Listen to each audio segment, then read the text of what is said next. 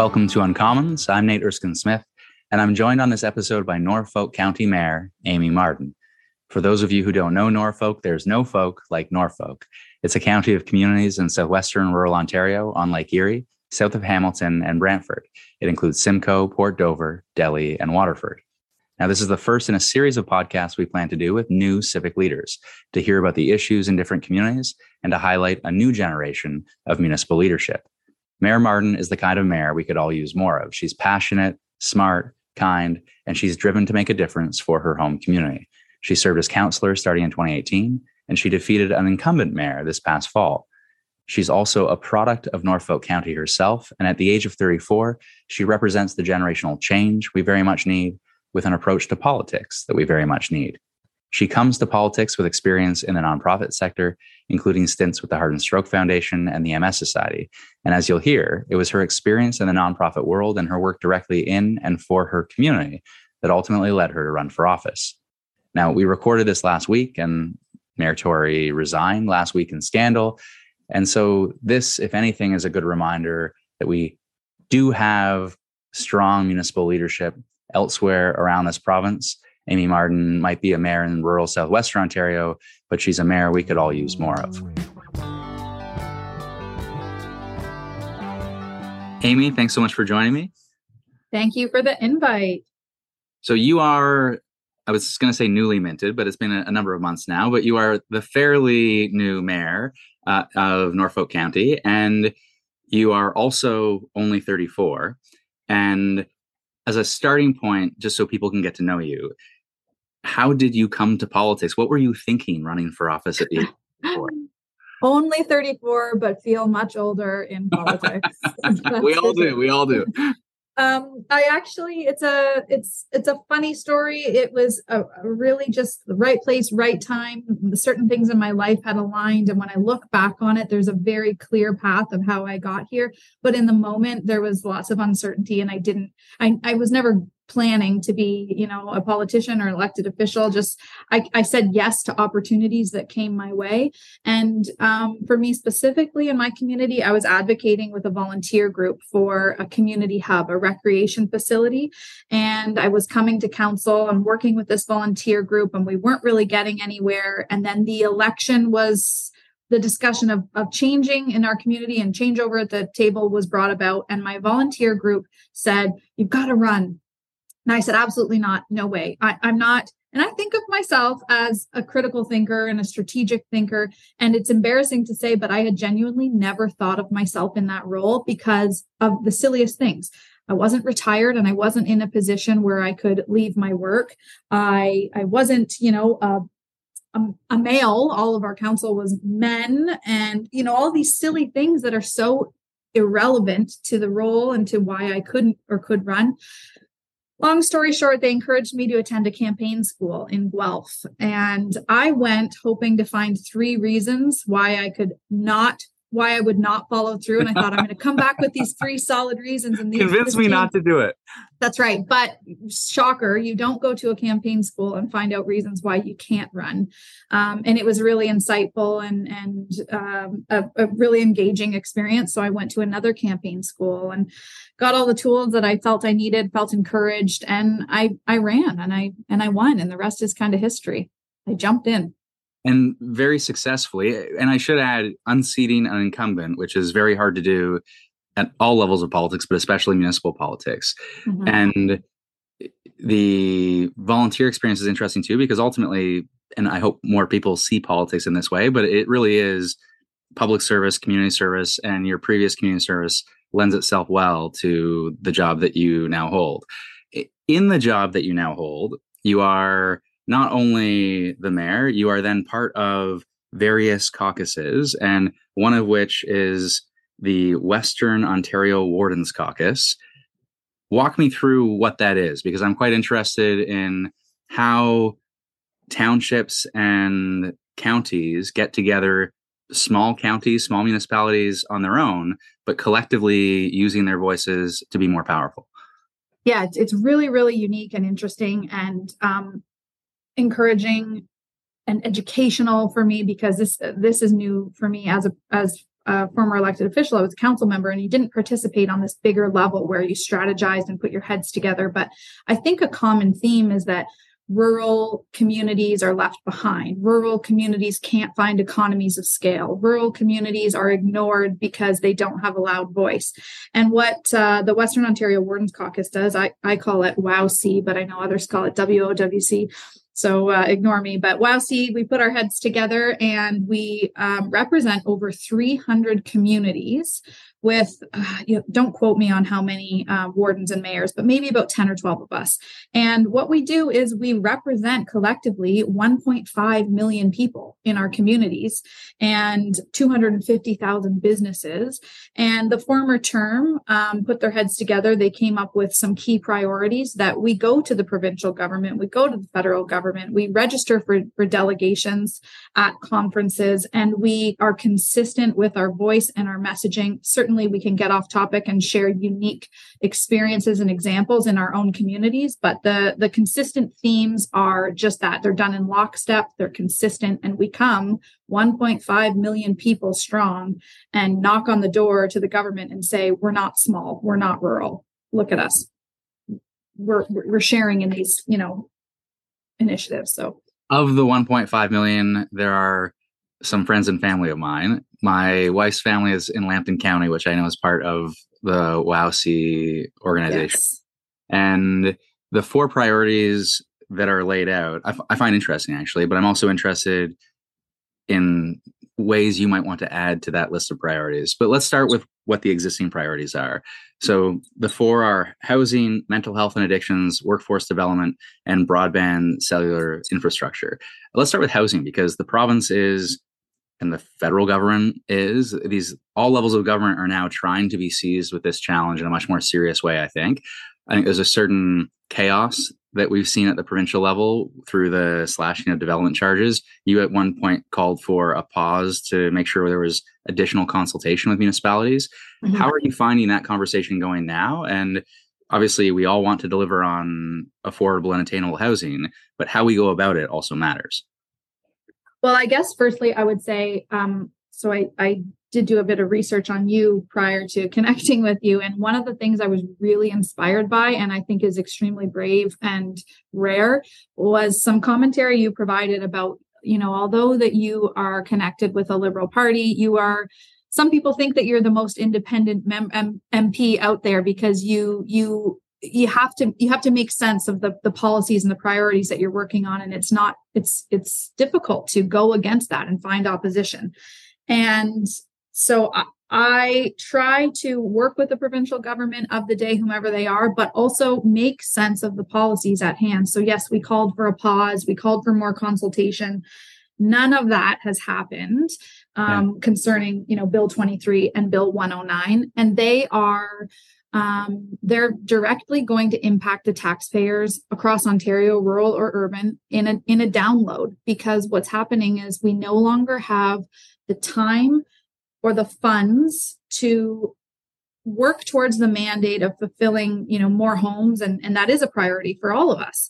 And it's a good priority, but the delivery, the way that we're supposed to get there is flawed, to say the least. So what it's going to do is place a burden on municipal planning and engineering departments. It's going to cost the taxpayers money when we need to refund permitting fees and application fees to the development community because we can't meet the mandated timelines. And we're seeing a massive reduction in the collection of development charges, which is already the position Norfolk County is in. So if anyone's listening, heed my warning that in years to come, municipalities across Ontario are going to be in a position where they're going to need to build out critical infrastructure like water and wastewater, and they're not going to have money in the bank account to do it because growth should pay for growth. Development charges pays for future growth so that you and I aren't paying to put water in the ground for the next subdivision that comes here in 10 years. And unfortunately, that is the situation Norfolk County's in, which is probably a whole other podcast for itself all alone. But municipalities are going to find themselves in that position where they're not going to have any money in the bank to pay for critical infrastructure, which this is Ontario, this is Canada, it's 2023. Regardless of where you are in the world, certainly here in Canada, everybody deserves clean drinking water, period. It's interesting. I'm glad you mentioned a more independent track record, and that is something you value, because I, as someone who was born, raised, and represent a Toronto riding, as I have traveled the province and as I've engaged with people in different ways, both at the federal level, but also as I explore the provincial Liberal leadership, I've met people in all sorts of different communities. And one question that occasionally comes up is, how are you going to connect with people being from Toronto? How are you going to connect with people all across the province? And in my experience, my dad's from Windsor and my mom's from outside of Hamilton, but my wife's family, I mentioned being in Lambton County, and my wife's uncle Bob, who's in Essex and is more conservative than most people I know, they all value a sense of honesty in politics. They all value a sense of independence in politics and a willingness to speak one's mind. And there are conservatives who vote for me in my riding who might not agree with everything I say, but they value the way that one approaches politics in a straightforward and decent and honest way. So I do think there are common values in that regard. Mm-hmm. Another element of my advocacy at the federal level, which has been divisive at times, if I'm being fair, has been around drug policy. I have called for decriminalizing low-level possession. I've called for treating drug use as a health issue. I've called for really reforming the way we think about drug policy and addictions and mental health. And we've passed legislation actually recently to that end. Initially, I will tell you, when I was thinking about this provincial adventure and thinking, maybe this advocacy is not politically popular. Maybe it's going to come back to bite me. And I wouldn't have changed any of my advocacy, but politics being politics, eyes wide open, maybe this isn't going to be helpful along the way. And in a very differently from what I expected, I would say, mental health and addictions comes up in every single community that I've gone to, whether it is large or medium size urban center, whether it is a very small municipality, every single time. And even people I meet will say, well, the party needs to move back to the center. And I'll say, what's your priority? They say mental health and addiction beds. Or the outgoing former executive director of the London Economic Development Corporation said mental health and addictions is their top priority, addressing the opioid crisis. And that is one of the 4 priorities of WOW-C. And mm-hmm. How are you seeing that crisis and mental health and addictions impact your community? I'm not sure that I could say that I've watched the needle move at all on this issue. And it's a detrimental, concerning issue. So we're broken down into urban centers, and we see it more in some centers than others, 2 in particular that come to mind. And both of those communities are directly tied with the desire to revitalize the downtown, to bring in additional housing, to find recreation and supports for kids and youth and all of these other things. And so a big thing that I am always trying to do, and I don't know if I'm successful in it, but when a simple development file comes before us at council, where's the green space? Where's the park space? And what contributions can you make in a very transparent way to our community that you're going to assist us in building a full community? So what does sidewalks and lighting have to do with drugs and mental health? You might say not a lot, but when you start to build out full, safe communities and the infrastructure, and you create opportunities for education and recreation, I think systemically we can start to give our youth and at-risk individuals more opportunities in our community in a very accessible way. But that doesn't help the people right now that we're seeing in our communities. And so, we have safe needle drop-off locations. We have a lot of methadone clinics in our communities. And I think that there's an education piece that needs to happen. But there's also, I personally don't know enough about your efforts and the conversation around like decriminalizing. I couldn't comment on that, but what I can say with 110% certainty is what we're doing now isn't working. Exactly. It's not working. And the core of it is we need to treat this as a health issue. And if you want to protect public safety, if you want to ensure that those downtowns and those businesses aren't being negatively impacted, you have to take a public health approach. That the answer is really one, respecting people, not dehumanizing them, not creating the stigma where people aren't seeking the treatment that they need, and then making sure that there's housing supports, there are beds available, and making sure that there is on-demand treatment available. And it's at all levels of government. I did a video recently where I was trying to respond to Pierre Poilievre's sort of renewed call for a war on drugs. But at the federal level, we've got to fund evidence-based treatment in a way that we've promised to fund that we haven't funded yet.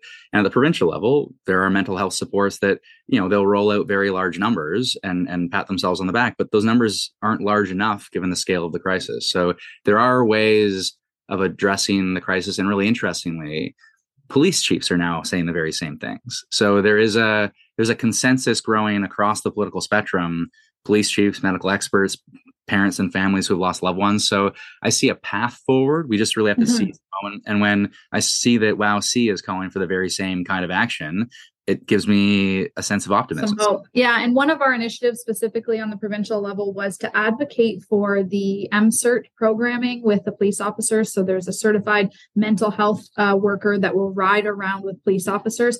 So it's twofold. We need to be helping people, and we need to be working on the direct issue instead of just kind of putting the Band-Aid on it and then repeating the cycle. And then we also need to look at a resource issue of our police officers and how their time's being spent and how it can be spent most effectively. And so traveling around with the mental health officer not only provides someone with that level of expertise at a call, at a simple domestic violence, simple, I shouldn't say that, but, something routine that officers may go to, like a domestic violence call, all the way up to something so elaborate and extreme that the expertise are there from a mental health perspective. And then should an individual go to the hospital, typically our police officers will sit with them for 4 or 5 hours until they can get care. And then they're not out in the communities because they're stuck. So that mental health officer is able to stay at the hospital. So it's a lot of things, but the call to action for the provincial government was to fund that consistently, the MCERT programming. Interesting. And we could talk a lot about broadband, and I've had opportunity to engage with the Rogers CEO fairly recently as part of the Rogers Shaw merger, and there are real challenges to expanding broadband access, but it is happening slowly but surely, too slowly. We could talk about workforce development as well, which is one of the other 4 priorities. Are there you can speak to either one of those issues, but are there, I'm also interested to know, are there other issues when you look at those 4 priorities and you say, yes, I'm going to continue to advocate for those 4, but there are other issues that I want to see realized as part of this coalition of municipalities as part of WOW-C? Yeah, I think their priorities are spot on. They were developed at a time when I wasn't there, and I know that they had a long list of priorities, and so there's certainly others with merit. But when I look at our municipality and common themes and conversations I have with other municipal sectors, is just a general infrastructure gap. And that could be roads and water and wastewater, and it can be recreation and affordable housing through our Haldeman Norfolk housing program. Whatever the case is, there's a massive infrastructure gap. In our particular community, previous councils, they kind of artificially kept taxes low by withdrawing from our reserve accounts.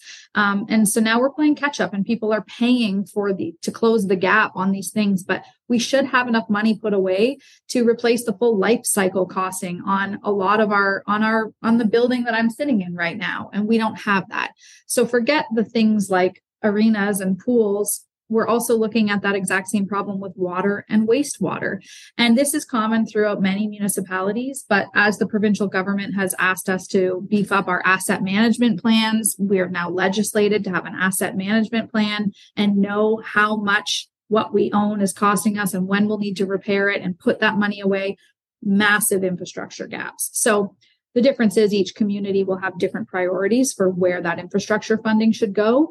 But that is a common theme because the planning hasn't been legislated. We haven't been required to have the money put away. And now we are through this asset management plan. The other one in southwestern Ontario is gas wells, leaking gas wells, which is really, really harmful and has significant environmental impacts, but also significant health impacts. And in Norfolk County, we were very fortunate to receive funding from the provincial government to cap 2 wells. And we know in Norfolk County that we have 2,600 abandoned gas wells. Wow. And we're spending millions on one. And Norfolk County isn't the problem. This is across southwestern Ontario. There are thousands of gas wells. And so there's going to need to be a regionalized approach taken where all of these communities are asking for assistance in lockstep. Again, that's not a priority at this time for the WOW-C group, but I can see it certainly popping up in the future. That's fascinating. And we've had this conversation around orphaned oil wells in Alberta at the federal level. And we actually had a fund to help do some cleanup. There's obviously a two-part conversation here. One, companies have to be accountable for the cleanup where there can be that accountability and the companies aren't bankrupt, and where they are bankrupt, maybe there's a parent company to go after to make sure that they pay their fair share on it. But where there is proper abandonment, there's no existing company, there's no parent company, then there is the public will be on the hook for this, and you don't want small municipalities to be on the hook for this. That will devastate your finances. That's right. Yeah. And again, I know I keep harping on it, but wastewater and water for us, our plans that we're trying to address that we have communities in a development moratorium. We have quality and capacity concerns elsewhere. This plan to address our water and wastewater infrastructure alone could financially destabilize Norfolk County for the rest of time. So we need our partners, provincially and federally, to support us with something as simple and critical as water. But it leaves no wiggle room in the budget to then prioritize the gas wells, which are equally as, concerning and important. And then, forget about mental health and addictions and creating recreational spaces and safe communities. And so you're juggling all these priorities, and you have to rank them based on, public safety and needs. But it certainly would be another one that would financially destabilize many municipalities. Like I said, 2,600 just in Norfolk alone. Not all active, but at any point in time, they can be. You could have the impact where you cap one and then another one erupts. So frustrating too, in some ways, because I'm sure when you were first elected, there's a certain level of ambition of things you want to achieve. And then you enter office, you start to receive briefings, you're doing your research on different issues, and you say, oh, I'm going to have to just fix some of these things before I can even bring the level of ambition I want to bear to these other issues. Yeah. And the challenge of governing. Yeah, absolutely. It's sometimes daunting because you lose the ability to be creative and think strategically because you're always putting out fires. It's a resource issue on all levels and every department for us. But it's important work nonetheless. And if we can get to a point where we can at least demonstrate to our community that we are planning for investments in other areas, if we can add things into our capital budget, does it suck that we're not going to pay for it over the next 9 years? Yeah. But if we can get to it in 10 years and you can make a plan for it and we can demonstrate interest, then that's all that I can do right now. And that's what I will do. Well, at a high level, the way you articulated one of your priorities there is really around meeting the demands of a growing population. And there is this infrastructure gap that exists, and the gaps only get wider if we don't address that infrastructure gap with respect to an eyes wide open around a growing population. And it's interesting because that has come up in conversations with folks in the expanding GTA, and it comes up in conversations like this one with smaller municipalities. And so, in this case, rural Southwestern Ontario. And it is essential that all levels of government are seized with that challenge, because it's an existing challenge that is only going to be further exacerbated going forward. Mm-hmm. I want to ask, because at the outset, when you were talking about the difference, how important for you, or I don't know if you've turned your mind to this at all, but this sense of generational change in our politics and the idea that people who, aren't the 65-year-old retired man in many cases, that we do need a new generation, in part to deliver on forward-looking challenges, but in part as a matter of representation, so other people see this as a real opportunity to make a difference. Yeah, it's so, so, so important. And it's easy for me to say that because I'm on the other side of it now, but it's exactly what it was. It was a representation issue, but I didn't even recognize that that's what it was. I was so ignorant to it because it was so systemic and deep in our community that I couldn't even label it as a representation issue. It was a no for me. It was not an option for me. And so now that I'm here, I really enjoy chatting with kids, reading in the local bookstore, going to schools. They say the funniest things. It's a really great way to lighten up and break up your day, but to create that different image for them in what the role is and what it could look like, and that it is open to literally anyone who wants to work hard and put their heart and their mind in the right place. So yeah, I think on the local level, especially in rural communities, it's really, really important. But from a bigger picture, the generational change is critical, because we're seeing decline in votes, in voter turnout, which I think is a generational concern. I look at, my friends, and they had never voted before I ran in the former term. And so then the provincial election comes up and they think, is that when I go to vote for, Amy again? And so this education piece, but it's also changing times and the way that we can advocate more effectively, make a bigger impact. We can use social media, making sure that we're sharing messaging. There's so many factors, but yes, the broad answer, long story short, is yes, it's so critical and important. And I think as a legacy, that's one thing that I could leave behind, is you want to leave everything better than you found it. But I could also encourage other like-minded young adults to run for council and get involved. And if you're not interested in that, sit on a committee, contribute in that way. And one of the discussions we had at budget was our wages here in Norfolk County. And I know everybody thinks that politicians are happy to give themselves wage increases and so on. It's a very uncomfortable thing to do. But for 2 years in a row, we have not increased our wages here. And the council members make about $40,000. I know our neighboring municipality brings home about $75,000 for the same position and same role. So there's discrepancy between other communities, but $40,000 is great if you have a pension coming in. It's not enough if you're a young adult with a mortgage and student loans and car payments and children, and it's not enough. Yeah, of course. That's right. And so we did vote to freeze our wages for another year, but I only supported it with the kind of on the recommendation that when we sit back down around next year or the year after, that the increases are baked in. And I'm not concerned about myself and my own wage at this point in time. What I'm concerned about is keeping the role appealing to someone else like me who comes after me. And if the wage is going to be the only deterrent, let's not let that be the deterrent.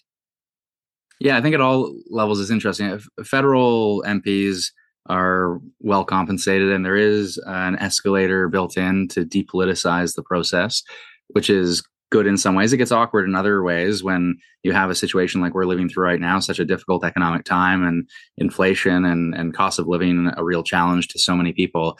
And I was just talking earlier about the increase in food banks, and then people will see, oh, these politicians are giving themselves a pay increase, and it's automatic. We are not actively doing it. The automatic nature of it is important to depoliticize it, and so it doesn't become a blow up each time. But the overall point is, I think, an absolutely fair one. At the federal level, I think there is an attraction to the job. I don't think that the pay has to be markedly increased in any way whatsoever for it to be attractive. At other levels of government, and the level of government especially that you currently occupy, we do want serious people to get involved. We do want people to see running for office and politics in general as a way for them to make a difference, because for all of its faults, politics is one of the most important ways we can make a difference in the lives of our neighbors and those around us. And that's why you got involved. But if we don't have enough people, especially younger people, to see it in that way, or they say, I can make twice as much doing this, and because you give up your privacy in some cases, you give up your family time. There's no 9 to 5. That's right. Job as you are. And so you don't have kids yet, or you do have kids? I don't have kids yet. So increased challenges when that happens, if that happens. Well, and to be honest, to be extremely frank and vulnerable, what is the public's expectation of a 34-year-old mayor when we've never had that before? I'm sure they're expecting that I don't have a family when I'm in office. And then, is there pressure or a desire to have a family, to demonstrate to other people and be representative that I can do it. But all of it boils down to what do I want to do, with my life and my career. Yeah, you should do what you damn well please. That's right. But I will say this, all this talk about younger people and the deterring factors and wage and so on. I had a career in the not-for-profit sector previously, fundraising, very meaningful work, really great lifelong connections made. And I will tell you this, that when I really, really struggled with running for mayor or getting out of politics at that point in time due to, not the work per se, but maybe some personality conflicts and so on. It was an interesting time for me. One of the reasons, the catalyst for running for mayor, was because I couldn't identify what I was going to do next in my career, in my life, with my trajectory that would fill my cup up as much as this does. What am I going to do? Forget the wage, forget the time, the hours, the people. Yeah. What am I going to do that is so meaningful and impactful? So the highs are high, the lows are low, but overall in this line of work, if you're thinking about it, if you're considering it, if you're needing to contribute to something, like, this is it, right? There's nothing else that really brings so much fulfillment and meaning to your day. You are preaching to the choir. The core question that we all have to ask ourselves, that clearly you asked yourself and answered, how do I make the biggest difference? And those of us who pursue politics pursue it for that reason. And it's actually, and I want to read your thoughts on this. You mentioned sort of the independence, but you at the municipal level have an opportunity to have a very independent voice, but you also want to work and build bridges and be effective at the same time. So you mentioned needing to work with the provincial government, but also needing to stand your ground and be vocal and represent your community in a strong way. I think the other way that I think about making a difference in politics is working across party lines, is building those bridges, is doing politics a little bit differently in that way, so that people also see it as an enterprise that isn't so partisan, that isn't full of toxic mudslinging, and that is a way of constructively working together. We don't agree on everything. We're not going to agree. I'm doing a Twitter Spaces thing with Michelle Rempel later today. I don't agree with Michelle on lots of things, but I have a very good constructive working relationship with her. And I think that if we do this job right, that's the expectation, that we should go into this to work across party lines to get things done. You have, I think, managed this already in some ways, working with the provincial government, meeting with provincial officials, meeting with officials from all parties. I think when you and other members of WOWC were at Queen's Park, you wouldn't see yourself as a big partisan person, I don't expect, but do you see that sense of doing politics differently and being a little bit less partisan as an important element to politics overall? So important. And that goes back to the generational change as well. In my experience, sitting back, listening, working with other mayors and wardens who have, a lot more experience than I do and very successful careers. They've contributed a lot. This is not to discredit any of their work, because they're all heroes in their own way. There's an old way of doing politics, and that is, thank you so much. We'll take what we can get. But I also feel like we have a responsibility to challenge that in a politically correct, a professional, a responsible manner, but challenge the provincial government in ways to say, thank you so much, we'll take what we can get, but you're really doing a disservice here. And have you considered this gap in your policy? And then when we go on and we meet with the opposition and we sit down with the NDP party, they don't want to hear that we believe in the provincial government of the day's mandate. They want to know where those loopholes are, where the gaps are in the policy, so that they can take our voice and advocate and help close those gaps. So let's jump across the party lines and let's do what we need to do, which is advocate for our communities and give them the scoop that they need. And then let's do the same with the Liberal Party. And let's do the same when we meet with, Mike from the Green Party, the Party of One, and so on. But I want to go back to something that you said. So again, speaking of representation, you are providing representation for me in your role when you when you suggest that you are, or others have suggested, I should say, that you are more independent and that you don't just toe a party line. Because for me, I don't see a career for myself in party politics. It's how do you sleep at night? The beautiful thing about municipal politics is you go home and you lay your head down on your pillow because you didn't need to vote a certain way. You're just always kind of independent in that way, and you can do what you feel is best. And you have managed to become elected. You've worked hard for it and you've earned it in a community where now you have the ability where these conservatives can vote for you based on your merits and your work ethic and your character, your characteristics and your communication style. All of these things, despite that they're not aligned with your political party, they can vote for you. It's the getting you there part that we haven't penetrated in rural Ontario, to put party members in of a different party. That being said, we do have an independent member right now, but we can just get you there, then you can demonstrate how to do it differently. And that's the difficult part, is breaking down that barrier of the generational, I always vote for this party, I always have voted for this party, not necessarily based on the merits of what they're going to bring to our communities. Yeah, I think that's right. And interesting, I think we share a lot in common, in part because you represent a community that you were raised in, and I represent a community that I was raised in. Mm-hmm. And there's a certain necessity to maintaining integrity, maintaining a sense of honesty and decency. I don't want to walk into a room of people where I went to high school with them or elementary school, where one of them taught me, or one was my baseball coach, or my parents taught them. And I don't want to walk into a room and have people disappointed in how I've conducted myself and to say to me, you just towed the party line and you didn't speak for us. I'm there for them. So I think there's a certain accountability when you represent a place where you're from. Who's your team? That's your team. Yeah, that's a good way to put it. And it does put an additional amount of pressure on. Yes, that too. Yeah, there's the workplace pressure and then like your people and your community pressure.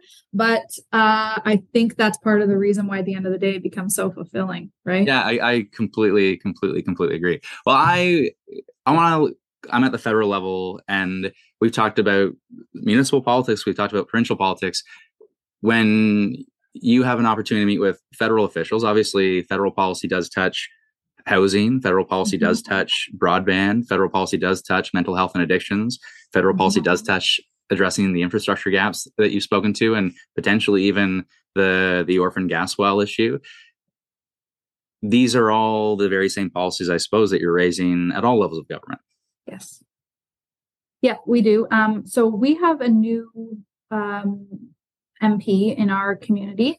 I've met with her in passing at some community events, and we correspond by email, but I really haven't had a great time to sit down and have a discussion about what our needs are. I think every time I see her, it's so brief that I just say water and wastewater.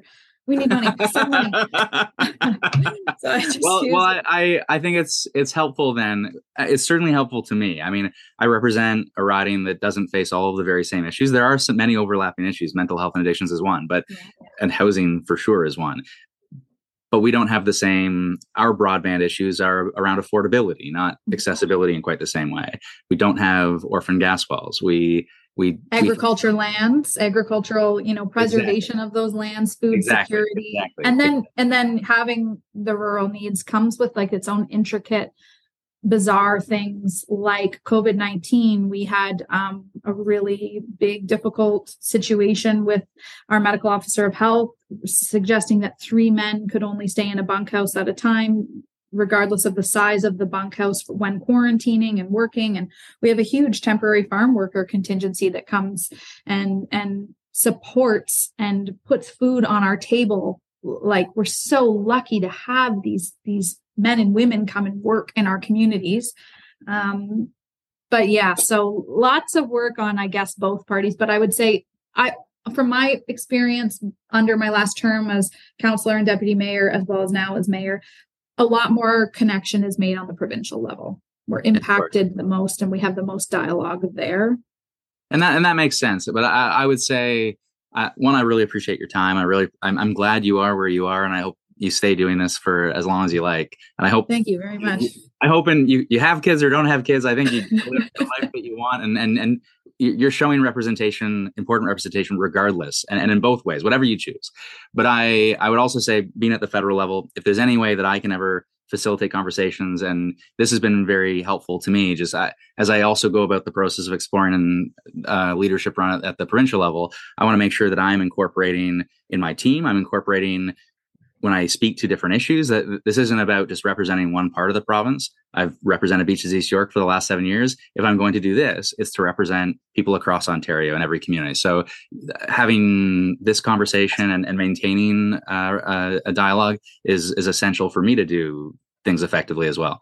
Yeah, I think that'd be great. We can only benefit each other, benefit the community members in Norfolk County, and have further advocacy. And if there's, ever a time when we can bring you down to Norfolk and show you our beautiful county and the diversity and our way of life, more than happy to do that, and wish you the best of luck with your future endeavors. I will take you up on that. And thank you.